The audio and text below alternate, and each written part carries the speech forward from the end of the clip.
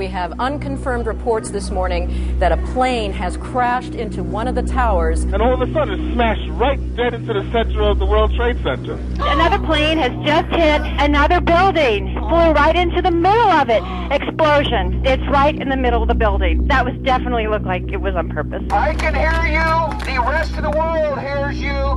And the people who knock these buildings down will hear all of us soon.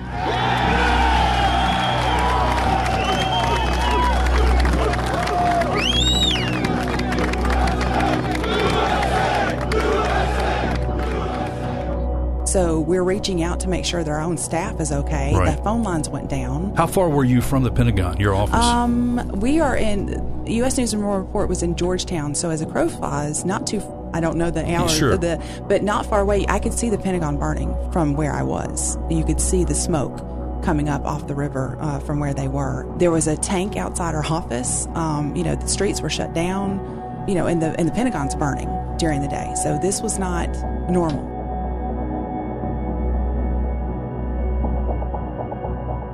Hi, and welcome to Mid-South Viewpoint. I'm Byron Tyler. Glad to have you along today as we visit with a friend from the past. And I first met Lisa Griffin in the youth group at church. My wife and I were teaching Sunday school. We took a mission trip to Washington, D.C. to work with inner city kids. Also, I think we came back through New York City for a day. But Lisa was in the youth group at that time. You remember that, Lisa? I do. That was a lot of fun. Wasn't it, though? Mm-hmm. So it was. You grew up here in Memphis. Yes. Your parents, Dr. Dan and Faye Griffin, are incredible folks. I have the privilege of attending church with them right now, and they're still going strong for Jesus. I know you're proud of your parents. Thank you. Yes, I certainly am. It's great to be back home for a while. Now, you have a sister, too, don't you? I do, Gina. Yeah. Gina Griffin Belair. And what's the difference between ages? 10 years. Okay. Mm-hmm. So you're the big sister? I am the big sister. All right. And now I'm an aunt. You're an aunt now? Yes, I am. Congratulations. Thank you. Now, I believe you majored in journalism. I did. Where'd you go to school? I went for undergrad at Auburn University, a double major in English, literature, and journalism. And then my master's degree is in journalism from the University of Missouri, Columbia. What was it about journalism that piqued your interest? You wanted to do that.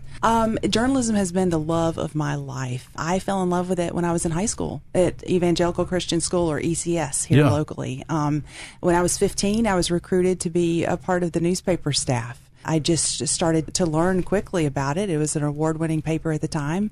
And I started to manage staff and work and be creative and write and see what it was like to put your thoughts into print. Do you remember the first story you wrote? No, I don't. I do have some good memories, though. I have another really good memory of another place where I fell in love with journalism, and that was at the Baptist Brotherhood, believe it or not. When I was young, I was around 15, the same age. My dad had a patient, I believe, that worked there, and so I got to go and see my first photo shoot at that time. And so I got to learn a lot of steps that I took through the rest of my life back then. I loved that too. How about that? Mm-hmm. Now, you currently own your own company, the Griffin Media Management. Yes. You left Memphis, and I think you lived for a number of years in D.C. I did. I lived in Washington, D.C. for almost 13 years, and my first job there was print journalism at U.S. News and World Report. And so I just fell in love with the city. How do you get your first job at U.S. News and World Report? Well, technically it wasn't my first job, though. It was my first job in D.C. Okay. So I had been working in journalism basically since high school. So off and on throughout the years, I was a journalist in other places. So I would come back home when I was at Auburn University during the summer. I was an editor here in Memphis for the Shelby Sun-Times when I was still in college. Mm-hmm. And so different things throughout my life. But when I went to D.C., my first job there as a national journalist in print was U.S. News and World Report. What was that like? Oh, I fell in love with it immediately. My second day on the job was 9/11. And so I fell in love with the place immediately and the people that I worked with. They had a great reputation for being a lot of fun, super fair, very honest and professional. And if you were young, it didn't matter. If you hit the ground running and proved yourself, you could work and land a cover story if you wanted to. And that's what happened with my work there. I can't imagine second day on the job and then 9/11 happens. Yes. Take us back to those moments, the initial impact, the feeling in the office when you got the news. Okay. Where were you at when you got the news? First of all, let me say it was an honor to be there during that time, and I get a little emotional when I talk about it. But it was a true honor to be able to cover something of that magnitude that will affect us for the rest of our lives and for generations to come. And as a journalist, we have such a great responsibility when we observe and see something to record it for history in a very accurate and professional way, and also with a lot of heart as well. As soon as I saw what was happening, I knew that this was important. When the news broke, I was getting to work. Well, I was at work, actually, in the lobby going up the elevator. And the reason why I say that is because there was a TV screen in the front lobby, and you could see the Twin Towers, one of the towers burning. And you could see that it looked like there was some type of an accident. So, of course, as most people thought, this is an accident. We don't know what's happening. By the time I got up the elevator to our floor, I knew or had heard that the second plane had hit. It was around the transition time of the first tower, and the second plane was about to hit. When the second plane hit, I don't remember where I was in the building, but when I heard that had happened and saw it on my TV screen, I went directly to the editor's office, my boss's office, and just stood there and waited for an assignment. Okay. So the process, the protocol would be he would assign who would go cover the story. I mean, you were ready to do that. I was, and because I was new, I was one of the youngest on staff. I knew that you just had to put yourself out there. If I didn't show up and say, stand at his door, his office door, literally, and say, I want to work, where do I go? Somebody else would have taken the job. Yeah. So it's a pretty aggressive working world, and of course, this was a huge story, and so they're not going to usually assign it to a young person, but they let us all. What happened was we were all called. All hands on deck, the leaders of the staff said. So we all worked together on the stories from there on out, and then individual assignments as well. And what were the stories that you were assigned to work? I worked on the cover story, which would be the entire attack in 9/11. So we all contributed to the main stories at that point in time with one head writer that wrote it, but we would pick pieces of it to write and put together. So it was all of us, about 13 people, writing the story together. And so it became the cover story. Within the magazine, as time went on, because it was a weekly at that time, the magazine, I did write the story of the first 3 that passed away that died as a result of the on-ground fighting, or the people that were retaliating. Yeah. But I interviewed the family members of the people that were in the planes that circled the building and hit the second tower. I interviewed those people and those questions and the things that they were asking. And they were pleading for help still at that point in time. These are grieving families. Yes. Will stay with me for forever. Oh, my. Yeah. What did you learn about America during that time? Oh, very resilient. We are a very resilient country that went through a lot of grief, a lot of a crisis, didn't know what to do. You take the temperature as you are as a journalist, as you know, Byron, to understand what is happening at that point in time. We went through shock, grief, frustration, anger, and then hope and perseverance, and pressed on. And that's what I saw from America. You'll find that everywhere, I think, because it's human nature. But seeing it as a country and where do we go next? And, seeing the president standing in the rubble at the Twin Towers and giving us hope through his bullhorn while he was talking, and the governor at the same time in New York, all the things that happened. And then, seeing, because D.C. was hit, yes. And seeing what happened in my own home turf at that point in time was amazing. So at that time, you took the trip to New York to cover your story, or were you covering him from... I covered it straight from D.C. Straight from D.C., yes. Okay. So not very long after the towers were hit, D.C.'s hit. Yes. So the Pentagon's hit. The Pentagon was hit. And so there's a lot of chaos going on at the time, because not only are you covering the story, but it's also still happening. And so... I mean, what could you be thinking? I mean, all of a sudden, it seems like the world's kind of crumbling, yes. At this point. Everybody's knowing what's happening, right. So within my own world, at U.S. News and World Report, because I'm still learning where is my desk, where is my office, because it's my second day there. My first day was just, meeting people, having a lunch. My second day was what it was. We didn't know what was happening. U.S. News' headquarters is D.C., but there also is an office in New York. So we're reaching out to make sure that our own staff is okay. Right. The phone lines went down. How far were you from the Pentagon, your office? We are in, U.S. News and World Report was in Georgetown. So as a crow flies, not too, I don't know the hour, sure. But not far away. I could see the Pentagon burning from where I was. You could see the smoke coming up off the river from where they were. There was a tank outside our office. The streets were shut down, and the Pentagon's burning during the day. So this was not normal. at all. And so not only are you reporting it, but you're living through it. I had to call my own family, my mom here, to say, Mom, I'm okay. And she said, what's wrong? She didn't know. I said, turn on the TV. Do you not know? I said, I'm fine. But I had to make sure that the story was going first and make sure that everybody else was okay. And finally, when I knew that, then I could call my mom and say that I am okay. And the first thing she said was, don't go outside. Don't go out there. And I said, Mom, that's my job. I have to go. Yeah. But it was so cute. That's our joke now with the family. Don't go outside. Yeah. And I know you've covered a lot of other stories since that time. But, I mean, what way to get your feet wet, break into a story like that. True honor. Yeah. And I appreciate you framing it that way. Thank you. You know, in honor of just so many people that perished. Yes. So, Lisa, after things started settling down, or did they settle down? What happened after you started writing these cover stories? Some of the next things that happened? Well, once the main stories started to subside a little bit, I kept bothering my bosses at U.S. News to say, hey, I'm here. What else can I do? What else can I do? What else can I do? And so he said, well, here, this will keep you busy. It was a joke at the time. Here are a couple of charities that someone in the news has said look a little funny. Why don't you take a look at them and see what you can come up with? And one of those charities turned out to be an investigative report that I did, and the charity was funneling money, I found out, to Osama bin Laden, a charity in Missouri. So the federal government did shut it down as a result of some of our reporting. So you helped break up a terrorist ring. I did. I guess you could say. Thank you. Well, the federal government did. Well, sure, but I mean, based upon what kind of probing questions did you ask? How did you discover? What was it that looked unusual about this particular nonprofit? I've gotten that question a couple of times from people who are wanting to train in investigative journalism, and it's really hard to say. I think that doing a lot of studying on a couple of charities and seeing what was going on. This one particular charity, people kept saying there's something wrong with it in the news. They would say, investigators are looking at this charity, but that's all they would say. And I thought, well, that's odd. Well, let's look at this a little bit further. And so it turned out that one of the people the charity itself was quite good. It was doing good work.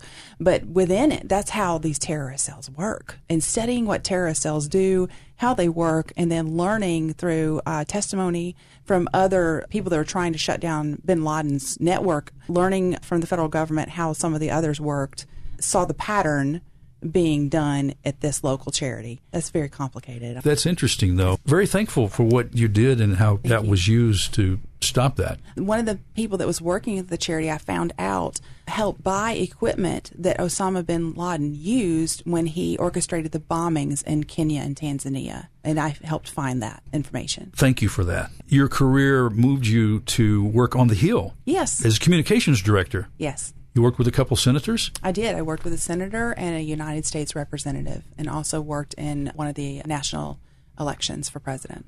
What was that like? It's a very stressful job, but it's also a lot of responsibility. That's what I loved about it, because what you're doing and who you're helping can change the course of history. And let's stop a second. You talked about how hard it is. I think sometimes people don't realize the life of a journalist, sleepless nights, and what you do to do your job.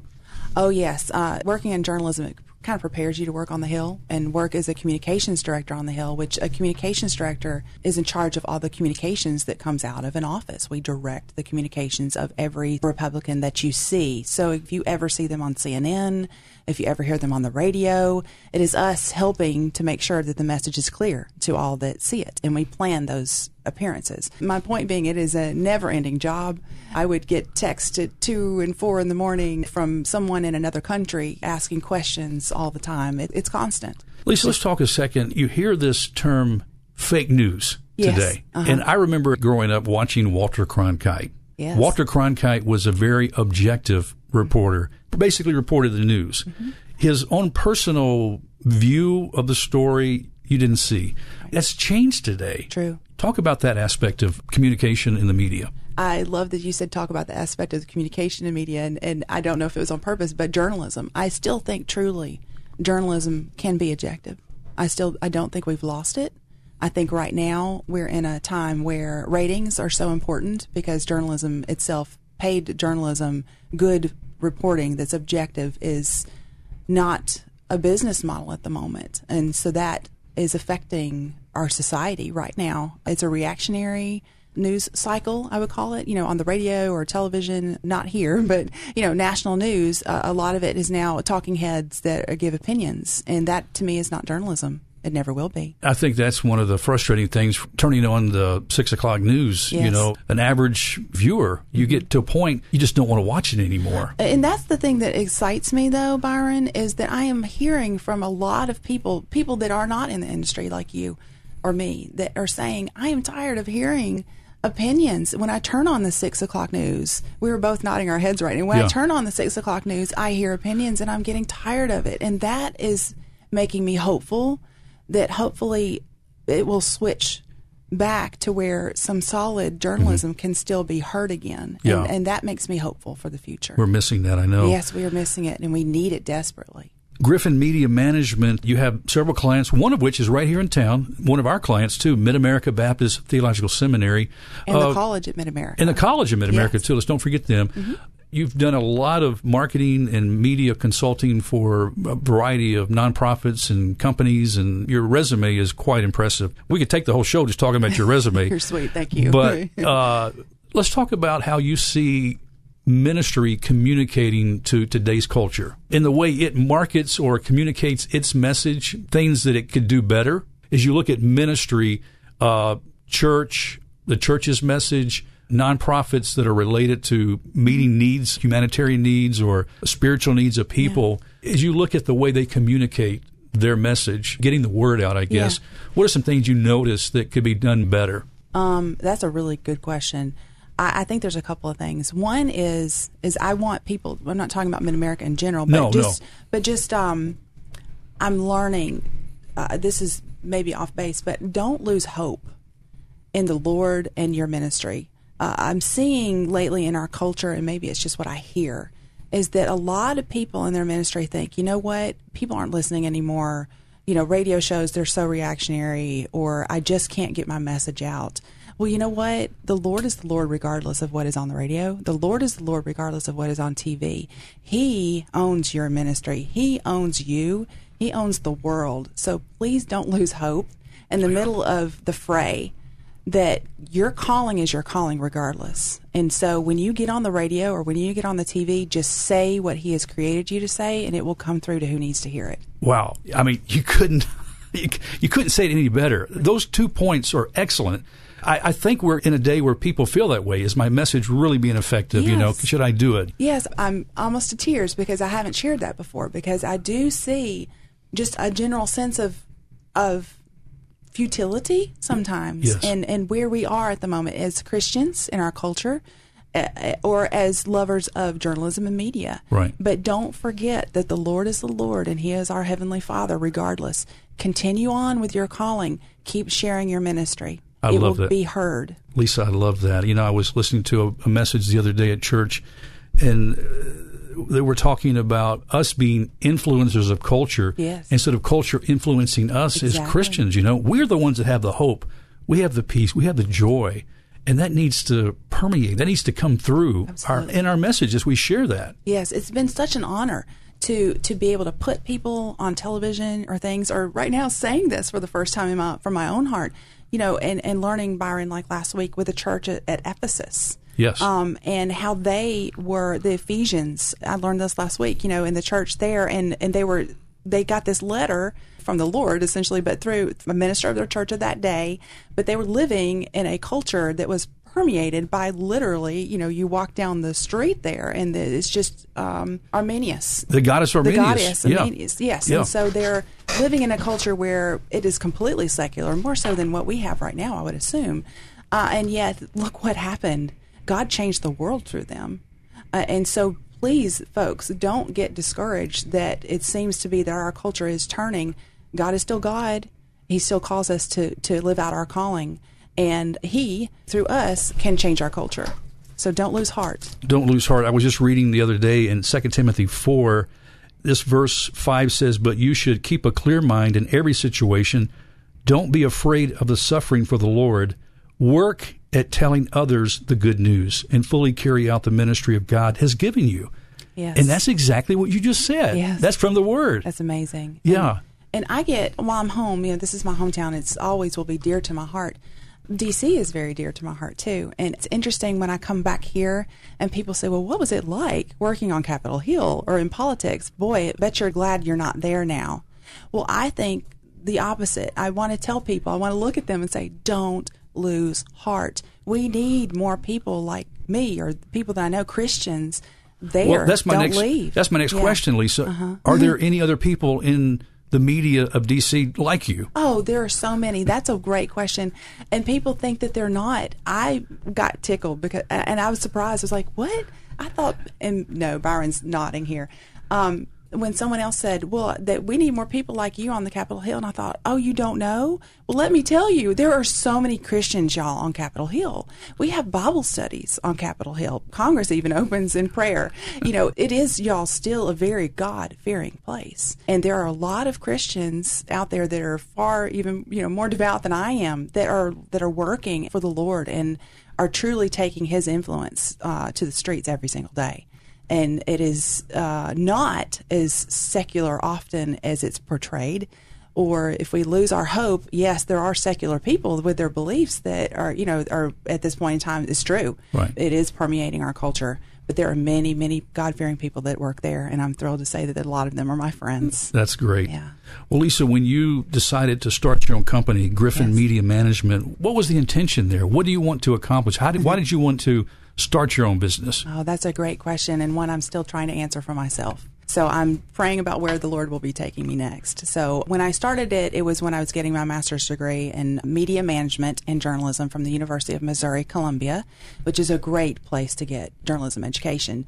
And I felt that God was calling me to still stay in journalism, but also to create my own business. I didn't know what that looked like, and I was so confused at the time. I was like, Lord, is it a magazine? Because I could influence people through print. Now I can see that it wasn't, because that print model is no longer in effect as much as before.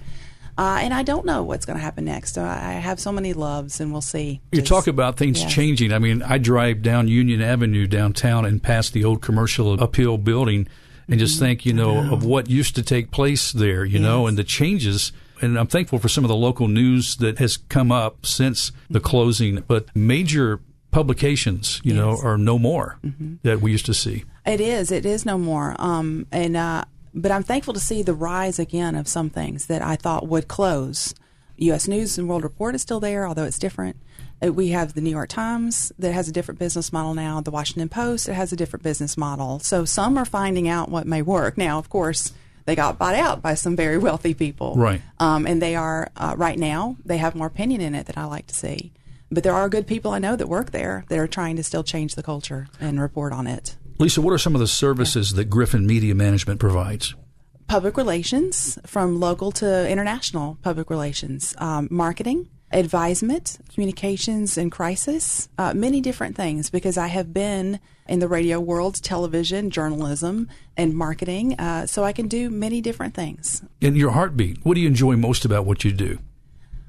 Well, my heartbeat is old school print journalism. That's my world. It just warms my heart every day to be able to go to something like 9/11 and to see it happening and to be able to speak to people heart to heart and then report it truthfully and accurately for history is an honor that I will love for a long period of time. And I also do love influencing culture through my own work or others. Wow. So. That's a great word. Thank you. Okay, as we wrap up here, I've got to ask you this. When you come back to town, do you have any favorite places you like to eat? What do you like to do when you're in Memphis? My favorite place to eat is my mama's kitchen table. Miss Faye's cooking. Miss Faye's cooking. She's got the best fried chicken. I have to say, she's got the best fried chicken of anybody I've ever had. She is the best cook I know. Oh, my goodness. We're going to have to stop by there. Oh, yeah. She's cooked for many people before. She cooked for the whole football team when I was in high school, or part of them. Beyond my mother's cooking, I love Corky's barbecue. Can't think of anything else right now. That's my favorite. Hey, one other thing I want to ask you for, Willie, you mentioned international representation, too. Yes. Have you done some of that already? I have in the past. Some of my clients like that I had in Houston, Texas have been in international press and the international journalism. And, of course, so I have relationships with those people when I worked in journalism myself. So. Wow. Lisa, this has been great. I know you were not expecting this. You came by today for a meeting. We were just going to show you the studio, visit with Todd. And I thought, I've got to get you behind the microphone. My first time behind a microphone myself. This can't be. It is. Wow. It is. You did an incredible job. Thank You're going to you. have to come back.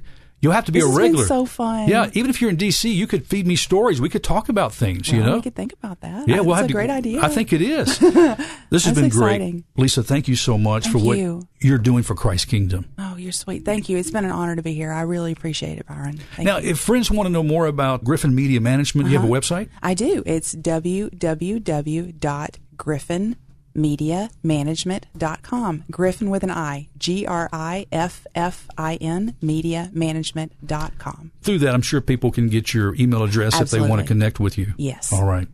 Well, friends, that's all the time we have on this edition of Mid-South Viewpoint. Thanks for stopping by. I'm Byron Tyler, and we'll talk to you next time. Bye-bye. Oh, say, can you see by the dawn's early light what so proudly we hailed at the twilight's last gleaming, whose broad stripes and bright stars through the perilous fight o'er the ramparts we watched were so gallantly streaming, and the rocket's red glare, the bombs bursting in air, gave proof through the night that our flag was still there. Oh, say